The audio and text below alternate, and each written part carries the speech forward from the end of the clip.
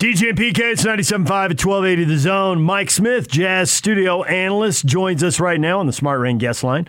Smart Rain state-of-the-art smart irrigation controller helps with first-class water management. Visit smartrain.net to learn how to save 30 to 50% on your commercial property's water costs, or call 877-346-3333. Mike, good morning. Hi, guys. How are you? We're doing well. We have questions about the Jazz. Curious your answers. I got them for you. Maybe I got them. So we all wonder how the Jazz could be so bad against really bad teams, against the bottom of the NBA. And now they look like the team that we thought they could be, thought they should be, thought they would be, depending on where you fall on the fan spectrum with your expectations. But certainly this is at least the ballpark people were hoping and expecting, as opposed to losing to the Magic and losing to the Pelicans. I mean, those are two of the three worst teams in the NBA. So how do they go 4-5 over 9 games and just not look anything like what we thought they should be? And now, man, if you turned on the third quarter, as you expected, I was watching you at halftime, that was a beautiful thing. Jazz fans everywhere are like, yes. So what happened? How did it happen? Yeah, that was fun. And thank you for watching. That means something if you're watching, because you know a lot about basketball. But darn expert. Listen, the Orlando loss was just a road loss, right? They gave belief and hope to a young team, and a guy caught fire, Cole Anthony, and made plays down the stretch. I think that was a game they played without Mike Conley. And then the New Orleans loss is your example of when you don't take care of the ball and have solid possessions down the stretch. They have 2 really bad long threes. They made a dribbling turnover and then even missed like a free throw down the stretch, which gave New Orleans a chance. And then give New Orleans a chance. This Devontae Graham comes down and makes a 28-footer on the fly at the buzzer. So those things can happen. But if you remember, at the end of that game, Donovan kind of went on the press conference and he said, this is on me. You know, I won't let this happen again. I need to be better. I will be better. And doggone it, that kid, since that moment, has been nothing short of, Jordan-esque. He's been so terrific. I think I end up saying on the telecast or, in the postgame or halftime, it's always darkest before dawn. Not D-A-W-N, but D-O-N, because he senses the moment comes to life. And I'll tell you another thing. Early on, they weren't shooting the ball, and we talked about it. You guys were talking about it. Guys were not making shots.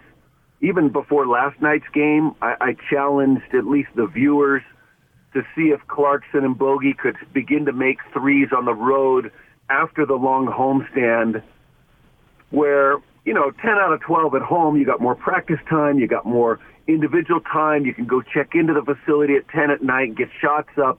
I kind of felt like their shots would come around, and those guys combined for 10 threes last night, and they dismantled a Minnesota team, which has been pretty good of late.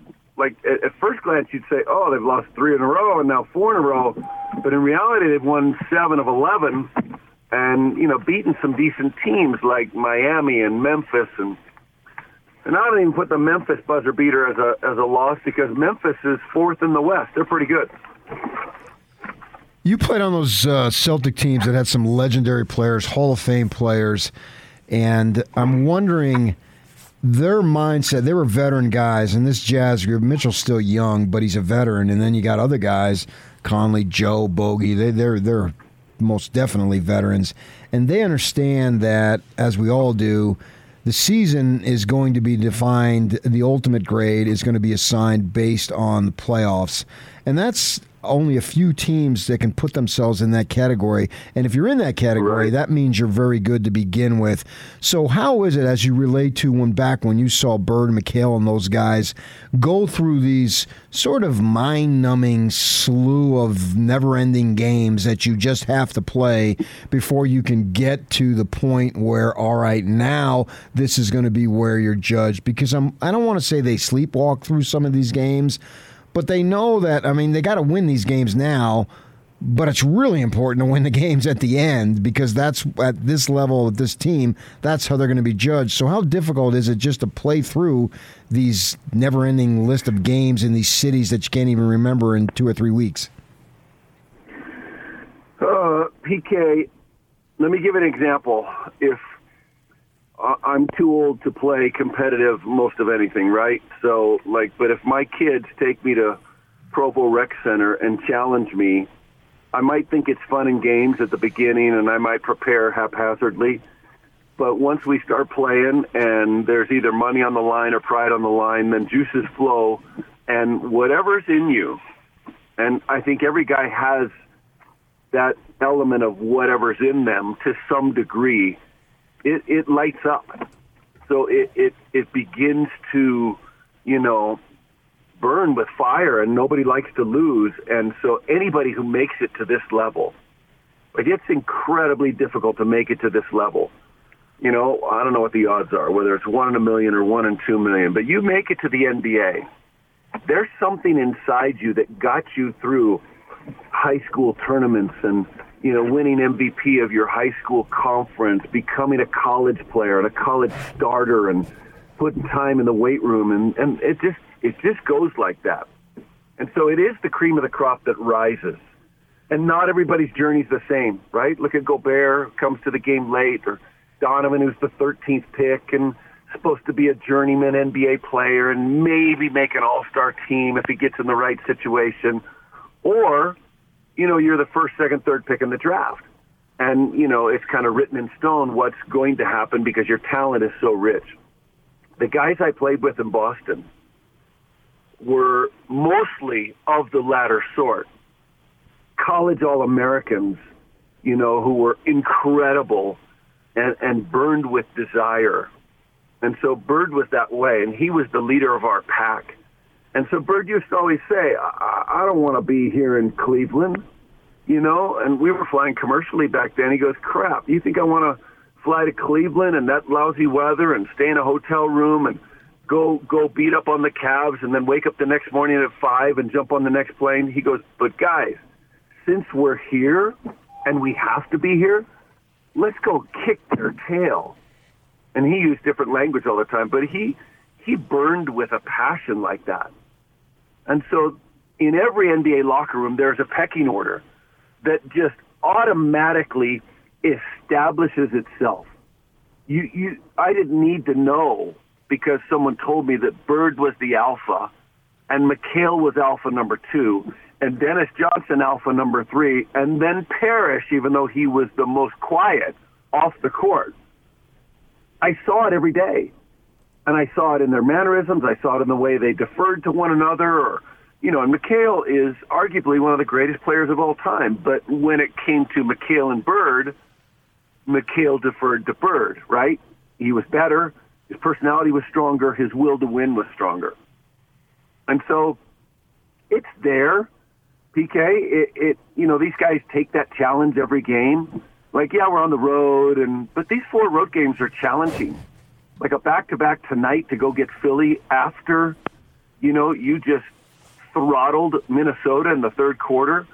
Philly's now won 4 of 5, Embiid's now back. Little Curry's on fire. Tobias Harris presents problems. They got this kid Tyrese Maxey, averaging about 18, and a championship coach. You don't think they're going to be ready? Yeah, they're going to bring it.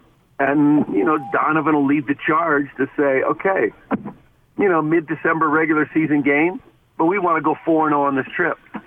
And I think that's part of it, too. You set many short-term goals of sequence along the way. And my Celtics were great at that. We got to go out west. Let's go get 7 of these 8. Our trips out west were always 8 games. And, Donovan and Quinn are saying, guys, 1 at a time, but let's get all 4. We got the next 6 at home leading up to Christmas. Forget about that. Let's go get these 1 at a time. Let's start at Cleveland. So it's a great question. And I know it's football season, right? And we got 3 great teams in the state ripping it up and playing in big games, and the NFL's winding down. But this is the things that make guys champions. A lot of hopes for tweaking the lineup so that they've got the right combination for whatever an opponent presents in the playoffs. And although we're more than a quarter of the way into the season, we've only seen 10 games out of Rudy Gay. You want to make any statements about how he has fit and how he's going to fit into the team, or you want to see another 10 games?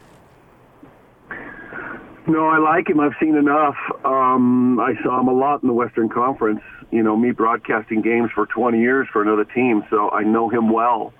When he entered the league, DJ, I thought he was the most talented small forward in the game. And I'm talking raw talent. I thought he was long. I thought he was athletic. I thought he had big, broad shoulders. I thought he could handle, he could shoot, he could score inside. And you're all seeing how easily, and I don't throw that adverb out there just lightly, right? He shoots the three ball with incredible ease. You're talking long limbs and incredible strength. It's a flick of the wrist for him, almost LeBron-like, with greater efficiency. He was basically a 34% career three-point shooter for his entire career. Last 3 years, 375. And until last night, when I think he only makes one, missed his first five, he was way up in the high 40s for the Jazz. So I think what you're alluding to, DJ, is his ability to alter the Jazz lineup come playoff time and throw him into the mix and have him guard a big and then all of a sudden drag a big out. And you'll see it tonight. Hassan Whiteside is not able to go again because of this glute bruise or hamstring thing. It's kind of a hamstring thing that's climbing up into his glute. You got to go against Embiid, who went for 32 last night. I think you'll get a little preview of what the Jazz might do when they face a team with a viable center, whether it's Embiid in a conference final or an NBA final, or it's an Anthony Davis in the first round. But I love the new Rudy Gay. I thought he was a little bit like Fred Couples. And I know PK's a golfer and a golf historian, so yeah, he'll get the comparison. I got Fred was the most underachieving all-world talent the world of golf has ever seen. For him to win one major and less than 20 tournaments with that swing and that talent and that length, there's something that was lacking inside. I thought that was Rudy. But I was judging him from afar, right? I was the other guy's announcer, and he never delivered in a big game and a couple of playoff series, and I thought, okay, you know, now I'm kind of like, okay, he's in his 16th year, he's 35, and he's still getting after it, keeping himself in shape, and he's going to help this team contend for a title. So I view it a little differently. But thrilled that he's here and a part of the team. When, or maybe even if, do you see the Warriors and Suns cooling off a little bit, because this 800-plus ball is absolutely incredible? Well, they're the two best teams in basketball. And I'd say 2 of the 10 top coaches. And the Warriors are no question unique. My 2 favorite teams to watch are the Jazz, which is kind of fun because that's part of the gig, right? I get to watch them, get to dig in deep to the details and decipher why they're good or why they're having an off night. And then any other game on, if the Warriors are on, I'm watching them because it's really basketball the way it was meant to be played. They have taken the Greg Popovich slogan from years ago, we're going to give up a good shot for a better shot. And Steve Kerr has magnified that 100 times, and then he's turned the RPMs up. We're going to go get athletic players who are versatile, who can defend, who can switch, and they're going to play fast. And we're going to teach them to play fast so that when playoff time comes, they still play fast. And, you know, it helps to have Steph, who's the greatest shooter of all time. What is he, 9 threes now away from Ray? Yeah. I mean, this year he's going to surpass 3,000 threes. Amazing, right? Harden will get to 3,000 as well in 3+ years. And Damian Lillard will also get to 3,000. Those might be the only 3 in our little current NBA that will get to that mark, but nobody's going to get to Steph. He's 33 years old. Harden's 31, Lillard's 31. Those guys are not going to surpass him career-wise. So I don't know who out there on the younger scheme is going to go get him at the volume he does it. But I love the Warriors because they play the game the right way. Make a pass and cut. Pass, give it up early. You'll come around again and get it. And then very simply on the Suns, they're just great. They just have great balance. Like each position is defined. While the Warriors are a little bit like the Jazz, positionless, shoot, pass, anybody can score, the Suns have definitive roles.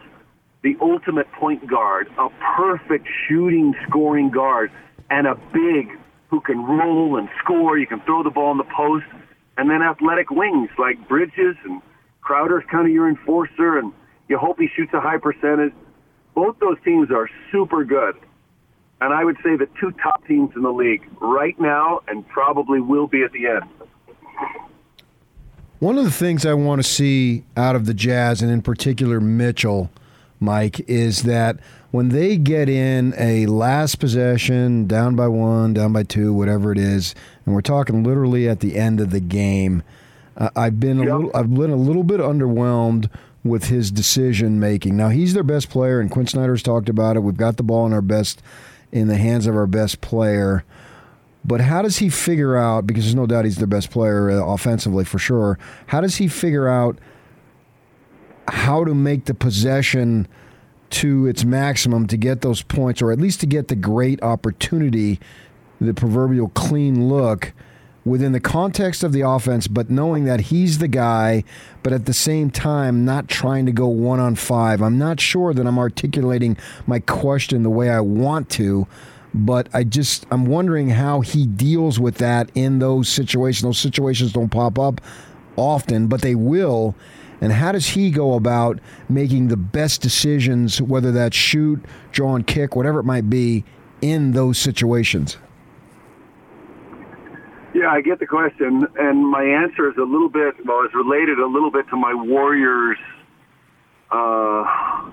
dialogue there. You almost have to, if you don't have, let's say, a Bird, a Duncan, a LeBron, a Jordan, an Anthony Davis, a Kobe, guys, Giannis, Durant for sure, is probably the best in these situations at this time of our NBA, in our current NBA. But it's also physically related, right? He's gifted. Yeah.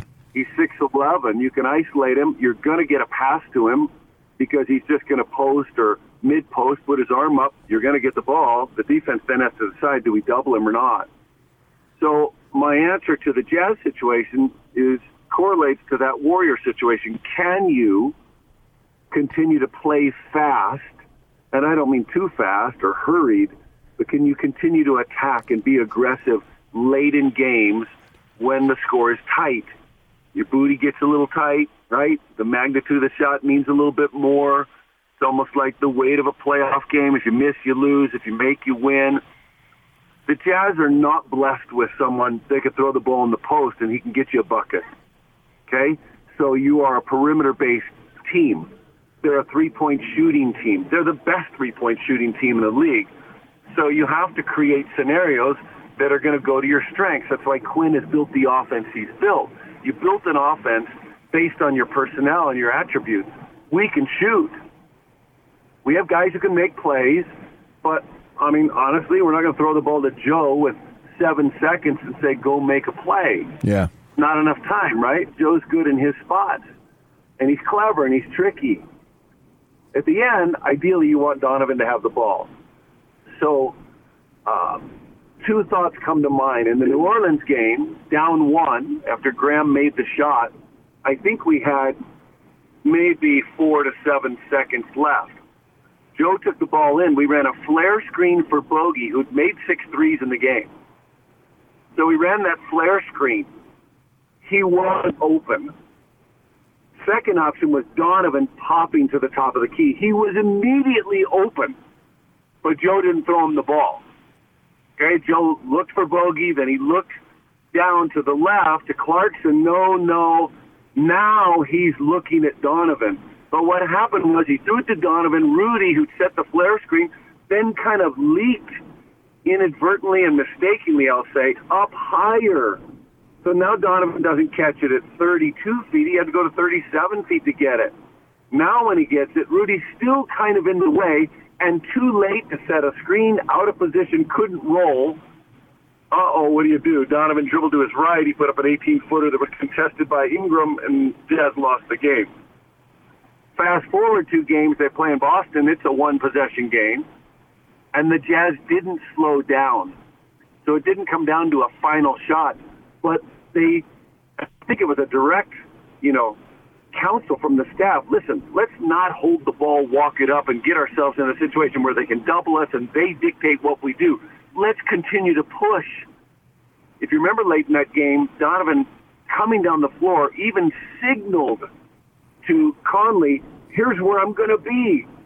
And so instead of popping out, he went back door, and Conley fed him with a beautiful backdoor pass. He made a layup or dunk, and it took a 1-point game to a 3-point game without even 8 seconds gone on the possession.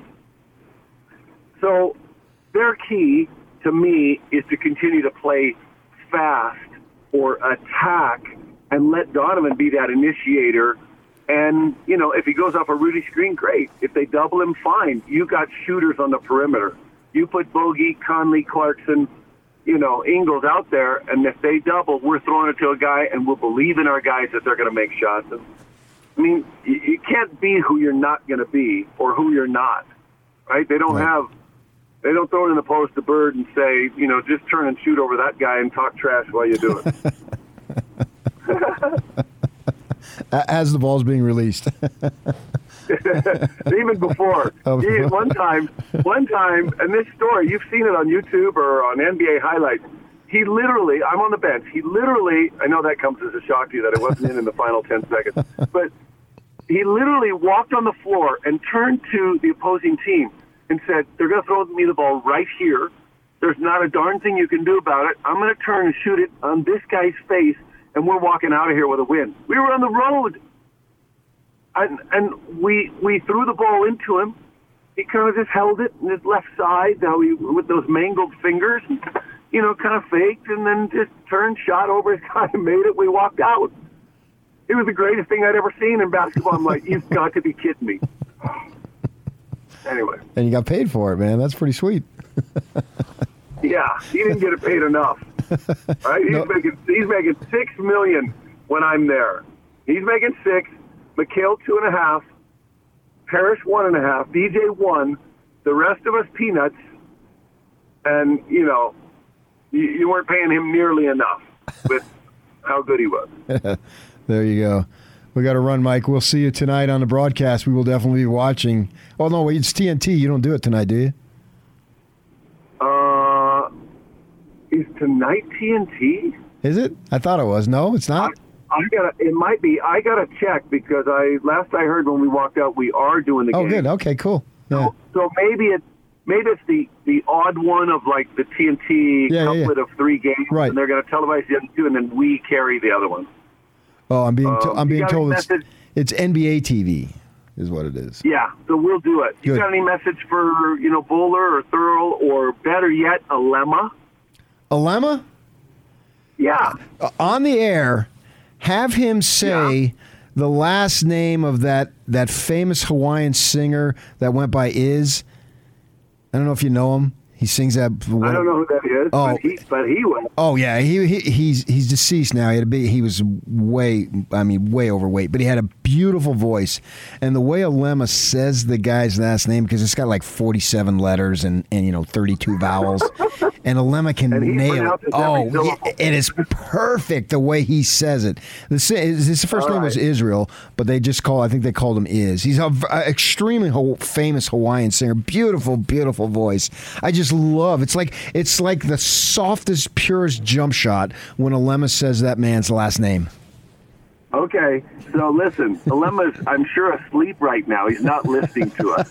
So on the air, I'm going to say some superlative about Donovan. Yeah. And I'll be like, Alema, Donovan is playing right now at such a level. It's so smooth. Yeah, it's pure. So sweet. It's not forced. Yeah. It's like that great Hawaiian singer. What's his name?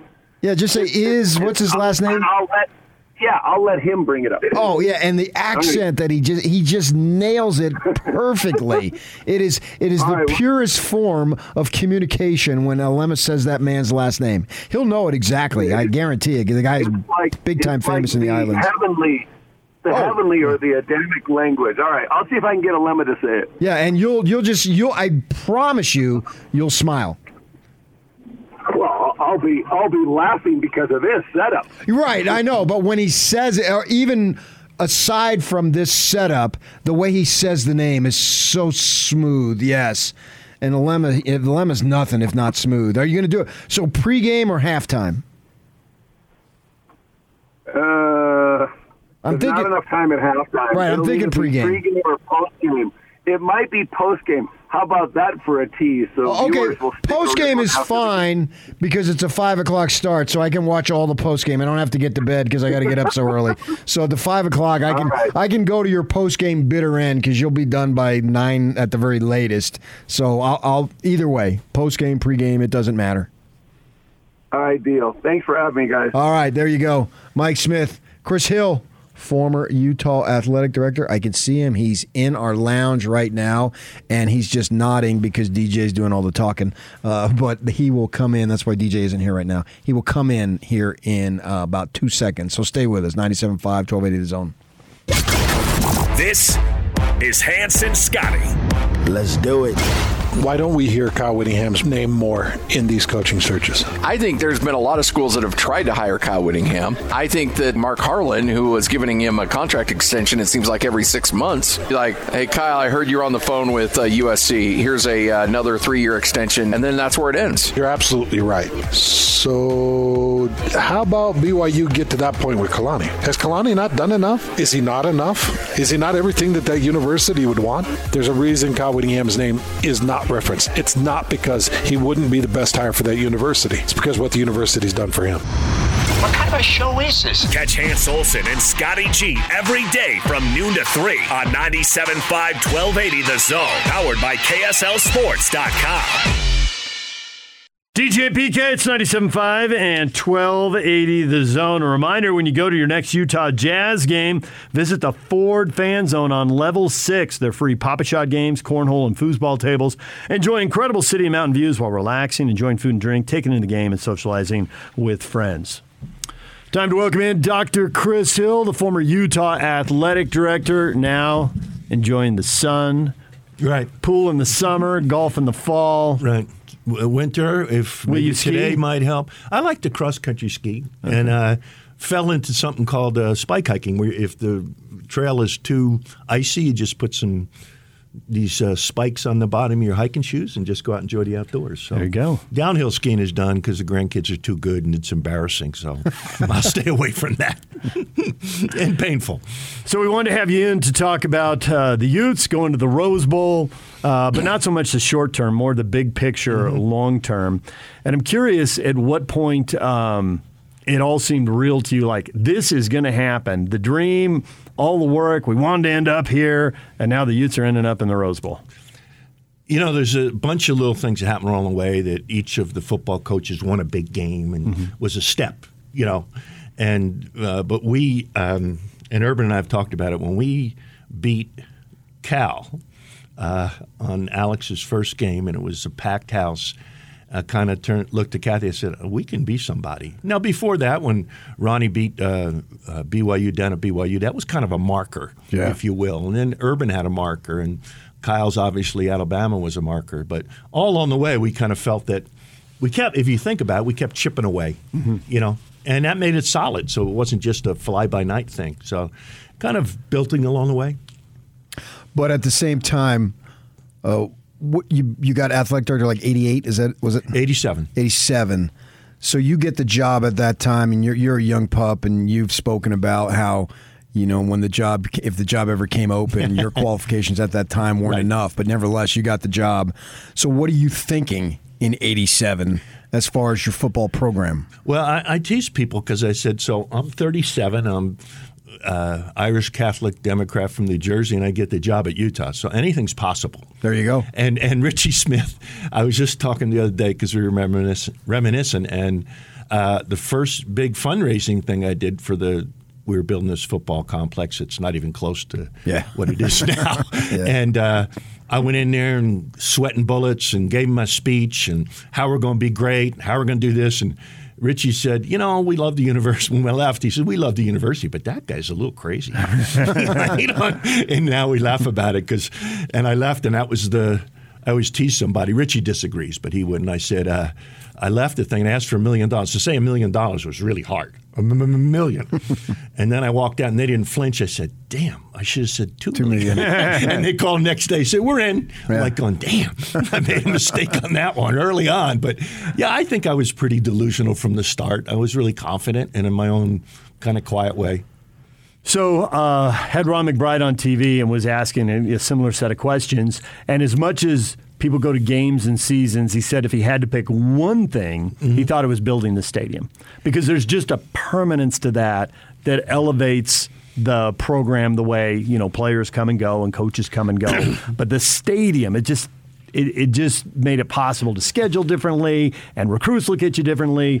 And so if you come in 87, I think the stadium opens a decade later. So how long did it take? You're asking $1 million for the facility, and you had to get that facility built to get the football coaches out of the basketball arena because you were behind at that point. Oh, geez. Yeah, right. Yeah, that was not a great look. And they all were in the same locker room. Oh my gosh, that's what we laugh about. Each generation comes back because, like Jordan Gross will say, I can't believe these guys don't get it. And then you'll get a year later, somebody come back and say, that facility, I mean, you got all TVs and all. So it was kind of a building process, but it was kind of fun. Yeah. So was the stadium realistic to you right from the get-go? Was that, with the day you get hired, was that on the list, like you got to do a stadium? Yep. Yeah, absolutely. With or without the Olympics, because that was the hardest fundraiser I ever did.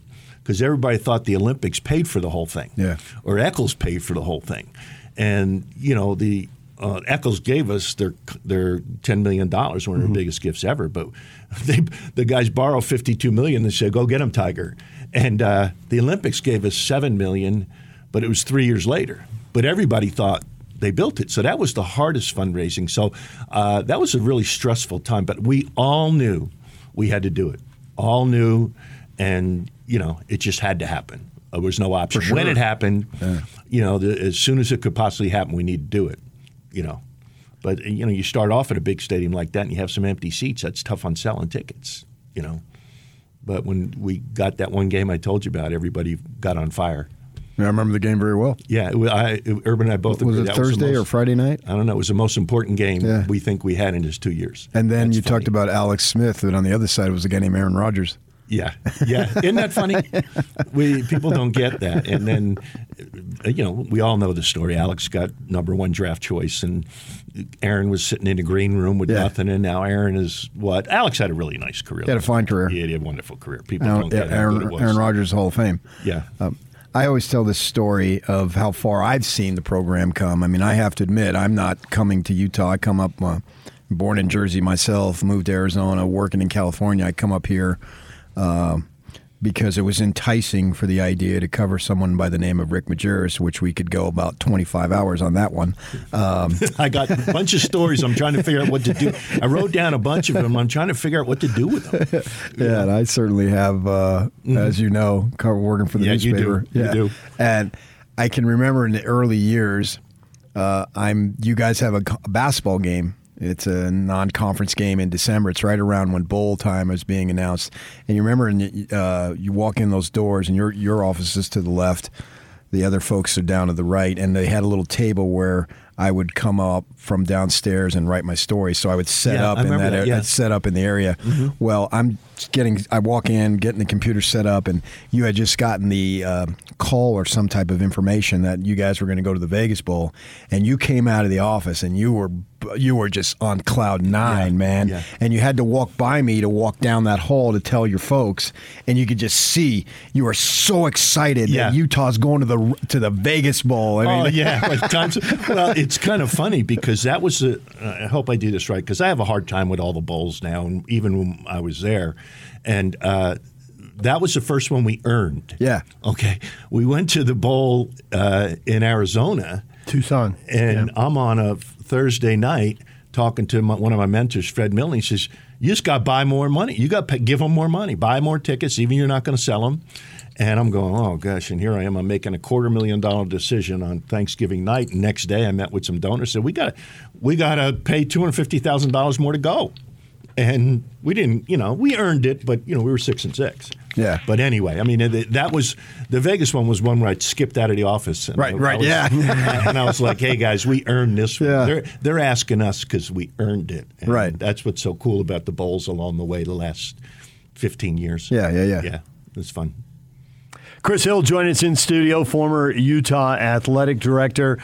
So when you look at the jump to the Pac-12, did it seem bigger at the time, or is it a thing you look back in retrospect and think, well, we did it because we had to do it? But, man, looking back, that was a bigger jump than we knew. That was gigantic. I always tell people now we jumped the Grand Canyon. If you look at it, and we worked really hard. We kind of knew who we were. We knew that Colorado had to get in, Texas had to not want it, and we had to be dressed up and ready to go and make it easy for them, And I don't know if this day and age with the politics around here, if we could have jumped so quick. But that, we worked so hard. But it was gigantic. It was the changer in the program, I think, and for the long term. For the long term, I mean, it was, every part of it was good. And the faculty, there's a lot of research done on, the Ivy League and the Big Ten and the Pac-12. You are the company you keep. If you do that thing, you say, I'm going to name a school for you. You name me the other one. Yale, Harvard. Oh, for sure. Because they play football. Tufts is a great school. It's in the same area. And so, when you start to say Stanford and Utah together, it kind of is a fun thing for people.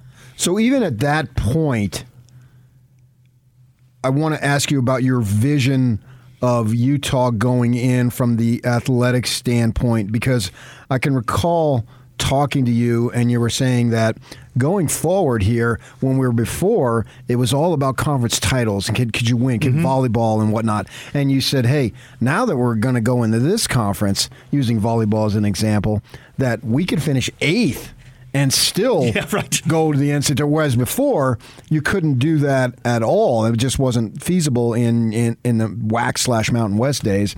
And so your vision of success for the athletic program in the Pac-12 at that point, to me, I agree with you, is an ultimate game changer. And I tell this story. I was in the restroom at Sun Devil Stadium covering a game. You guys were down there playing, and Pac-12 official walks in, and I introduce myself, and we just love having the Utes in the conference because we know guys like you have made it such a big deal in some places in the conference. We're so far down in the pecking order of media attention, whereas we're talking college football 12 months out of the year. It's because there's not 13 months, and we're talking everything related to the program, and that just doesn't happen. So I thought, and I'm getting a little long here too. That's okay. First year that the conference tournament was in Vegas, which I think was like the second year for basketball. Yeah. So right off to when you go in, there was like a media room there to pick up credentials. And at that point, Utah basketball wasn't very good. And I'm speaking to another guy, and he says to me, oh, man, we're so excited to have the Utes in here, but at the same time, we know, okay, they're down now, but they're not going to be down forever because there's so much passion. Yeah. So in my mind, listening to these people, I thought, hey, this transition, it's going to be maybe a little rough early, but give it a little time, and it is going to take off. What was your vision at the time, 2010, as you rolled into the conference in 2011? As an AD, you're sitting there going, okay, what expectations do you tell your staff? And are they disappointed or are they not? Every coach, I vividly remember going and visit every quarter I would visit with all the coaches in football. What do you expect? Well, going off, we want to be somebody. We always say we don't want to just be in the league. We want to be somebody. And I said, guys, if you get in the middle of the league, we're going to go to bowl games, and then they're disappointed. I said, guys, wait a minute. If I came in 10 minutes later and said, I expect us to win championships right now and go to bowl game, they'd say, this guy's nuts. Yeah. So for me, it was two things. If I can get back to the whole banners and stuff in the arena and what we promoted, but it was just an opportunity to say, okay, this was fun. We'd sit down and say, okay, what do we want out of this team? What would be good? And then I went and told the university administration, we're going into debt the first time. I'm not going to let football and basketball and gymnastics and women's basketball and volleyball, at least I listed those, to not have the resources. We had enough against us because no disparaging comment to the players we had in the program, but they were Mountain West players. Sure. And you had to transition them out. Right, so I exactly. said, and our football facility from a $16 million project became 32. So we had to really ramp it up, but the fans were, obviously into it, and they knew. And we just, as a staff, said, "Hey, we got to be somebody. We just can't be down in the bottom because if you establish yourself as somebody, and then we just kept building on that." And my expectations, getting back to the story about the volleyball team, I said, let's take down all the banners everywhere that are league championships. And let's just put NCAA stuff, because that's what you do now. I mean, you can come in fourth in a league like I think Arizona did years ago when they won the national championship. I think they were fifth. So you don't want people walking in there and saying, geez, when was the last time we won a league championship? Geez, and Cal has a banner up from 1950s about football. Yeah, it seems so. And I thought that's our goal. Our goal is to get in postseason play and do some damage. That's what I used to say. The advantage of being there for a while when this all happened is I didn't have to put together some 80-page 5-year plan. I was able to kind of put it together in regular terms, so we didn't have to spend a lot of time making a 5-year plan that would impress everybody else. Uh-huh. It's pretty simple. Now we had all we would have a list of all the facilities that we needed to improve, and we had deadlines on them. And you said, if we don't do this, we're going to do this financially, or we got to do this. And so I'm being long-winded, but it was a long, fun process for me personally, and it gave everybody like, wow. We're in the big time. The late Cleone Eccles, I'll never forget. And she was one of the most wonderful ladies. And she walked into one of our facilities and said, "Wow, this is us." Yeah, she goes, "This is us." This is before, obviously, the Pac-12, but we worked hard at it. But it was fun. Chris Hill, former Utah athletic director, joining us in studio. He's going to stay with us a little while. Coming up in the next segment, we'll talk to him about 3 big coaching hires that shaped the football program over 30 years. The long climb from the bottom or middle of the WAC to the Rose Bowl. And we'll talk coaching hires with Chris Hill next. Stay with us. Good. This is Unrivaled. You guys are doing a hell of a job. We have with us Evan Dudley, the UAB beat writer. Anything you feel about the game? Who's going to win it? First thought, I'd probably have to go with BYU. Obviously, they had a great season. Better Pac-12 record than half the Pac-12. They beat the Pac-12 champion, head-to-head. But I think BYU, probably the better talented, better team. But UAB is also a team that gets the most out of its players. They're going to play physically, and they're going to try to give themselves a chance there in the second half against a really good team. That is unbelievable. Catch Unrivaled with Scott Mitchell and Alex Keery. Weekdays from 3 to 7 on 97.5 1280 The Zone. Powered by KSLSports.com. It's the 5th annual Black Friday sale. It's been extended through December at Davis Vision. Tired of glasses or contacts? Get LASIK now and save $1,400. There are limited spots available, so act now. Check them out at davisvisionmd.com or call 801-253-3080. That's Davis Vision. Chris Hill joined us in studio, former Utah athletic director, a little memory lane stuff. How do you get from the bottom or middle of the WAC, depending on the year, but that's where the program was in the 70s and 80s. You get hired in 87, and here it is 35 years later, and Utah is in the Rose Bowl. So a lot of things happened. And when I asked Mac, he went straight to the stadium. But a coach isn't going to say, hey, these coaching hires have been something, right? I mean, there's some things you're just not going to say. Yeah. But I think the rest of us can say, hey, these coaching hires have been something. You can clearly see how every one of these last 3 coaches was the right person at the right time, elevated the program, and accomplished important stuff along the way. I'm curious, was there ever a time when you were hiring those coaches that you almost went to somebody else or didn't think this person would come? I mean, were they all slam dunks, or could any one or multiple of them fallen apart? I guess we know about Kyle because that played out publicly with BYU, but I'm curious about elsewhere. Yeah, the Urban thing, that was until he got off the plane and signed his contract, I was still petrified. I mean, he came in. I don't know if I told you guys this story, but we go visit him, 3 coaches in Denver in the airport with Bernie Matchin.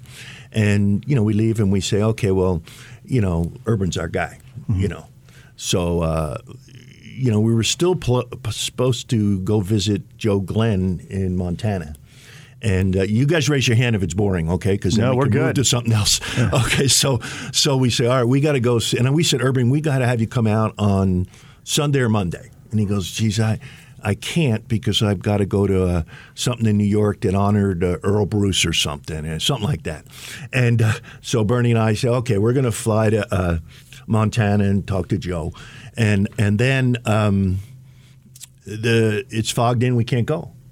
So Bernie and I say, well, let's get some breakfast. So we went to breakfast place, and I go home. I think, man, this is the time in coaching. You have no responsibility right now. Everybody, there's nothing I have to do. I'm going to take my son to go to a movie, I walk in the door, and Kathy goes, red alert. Red alert. I'm going, what the hell is this? And she goes, Urban's coming out. And he called up, and I told him, you're his number one prospect. And I said, well, yeah, but that didn't help my negotiation. Yeah. That kind of put me in a tough position. But at that time, he didn't have really a big-time lawyer. So it was more he and I. And then we, of course, worked through the night with his lawyer to get the contract. The late John Morris, we're sitting in a hotel on a Tuesday, but he's got to tell his team on a Wednesday. And we're waiting, and we're waiting, and we're waiting. I'm going, oh, God, what are you going to do? And I've had other friends since then. In fact, Urban with Notre Dame was an interesting story. But so Urban was scary. We all know Kyle was 7 o'clock was no. I said, I'll go find a coach now. And I still think Utah's going to have better athletes than BYU. I just feel that. Mm-hmm. And he says, well, give me a little bit of time. And then call back at 9 o'clock and he's coming.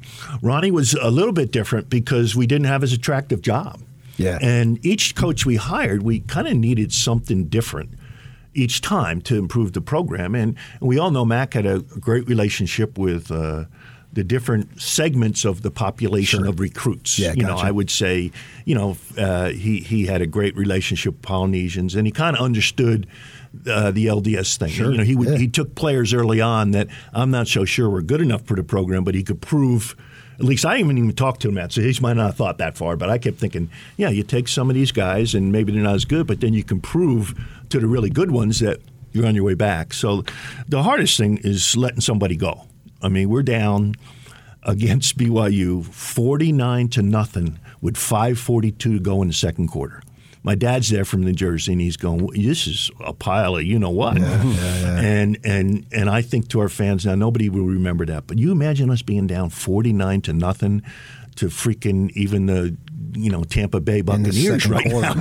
And we're sitting there, so I let Fossil go, and I'm just getting the hell beat out of him. And you just don't hear from the people that agreed with what you do. Right. Those people are silent, and that's why some of the people in the department were so warm and wonderful about it. But man, I called my dad, and he goes, "Why don't you just move back? How do you deal with these people? I mean, it's about winning, Chris. What the hell's going on?" And so that was kind of a start. And then McBride was, not as hard because he really wanted to be here. And we didn't have the resources to really go get somebody else. So each one had a story. Each one kind of made, Ronnie got us good players and beat BYU. Yeah. Realistic. That was so important, and I don't know that registers with people now. But that Jurgensen field goal. Once is a fluke, but 3 in a row sets it apart from the win in the 70s and the win in the 80s. Yeah, I told Ronnie about 2 years ago, and I don't want to be disparaging to any BYU fans, but we beat him at home twice, and what they used to do is they used to have their senior blanket award after the game. They were so confident. Right. And then we beat them in 94, and our band's going crazy, and we beat them in 96, and they really did have to change it. So we helped change a tradition. Not that we did it, I thought it was rude that we would be playing during that, but I think, beating BYU at BYU was a marker, and then 3 in a row was a real marker.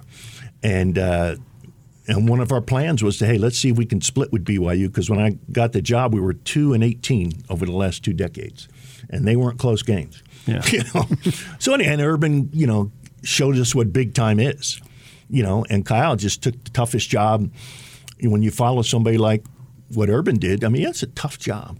And he had his Waterloo where it almost fell apart, but, he's done a great job. Yeah, I think one of the things that you deserve a lot of credit for is after you got into the Pac-12, He had the first season, and they were able to be successful. I think he won 8 games. The division wasn't very good, and then he goes 5-7 the next 2 years. And I talked to him like after the last game that went 5-7, and I talked to him like 5 hours later, and he had no energy. I mean, he was just rock bottom. I mean, these people take this so hard, and I'm sure you know that too. You've seen it in these coaches. And I mean, he couldn't even muster a sentence. I said, I'll talk to you later. It's like 6 hours after the game. Yeah. And then you did not let him go. I wonder in today's world how much pressure there would be on the AD and the university to let a coach go who went 2 5-7s, and it doesn't look like we have no idea what's ahead. How did you deal with that? What was going on at that time? Because 2 5-7s at the same time, I can't tell you the number of people. I got a ton of Ute fans in my neighborhood. Yeah. They want me to pay this. They keep increasing the price. I'm not doing it. That's it. This is the last season. And I mean, if I had a buck for every time my neighbor, this is the last season, instead of like 5. Now they don't say it. Oh no. Now right. But at the time, there was all this stuff going on. How difficult was it to stay the course? Well, not really that difficult. I'll tell you what happened. I didn't want to pull the trigger, although I was getting a lot of pressure both internally and externally. But after the game, I walked in. This is what I loved. Before we got into Pac-12, you didn't have as much bureaucracy. Once we got into Pac-12, everybody was on the bandwagon. Everybody wanted to be a part of decisions. And some things are simple. They're not. I always tell somebody, if a coach walked into my office and resigned, would I be happy, sad, or ecstatic? I thought about Kyle. I think he needs a chance. But after the game, and he looked at me like, "Why are you telling me this?"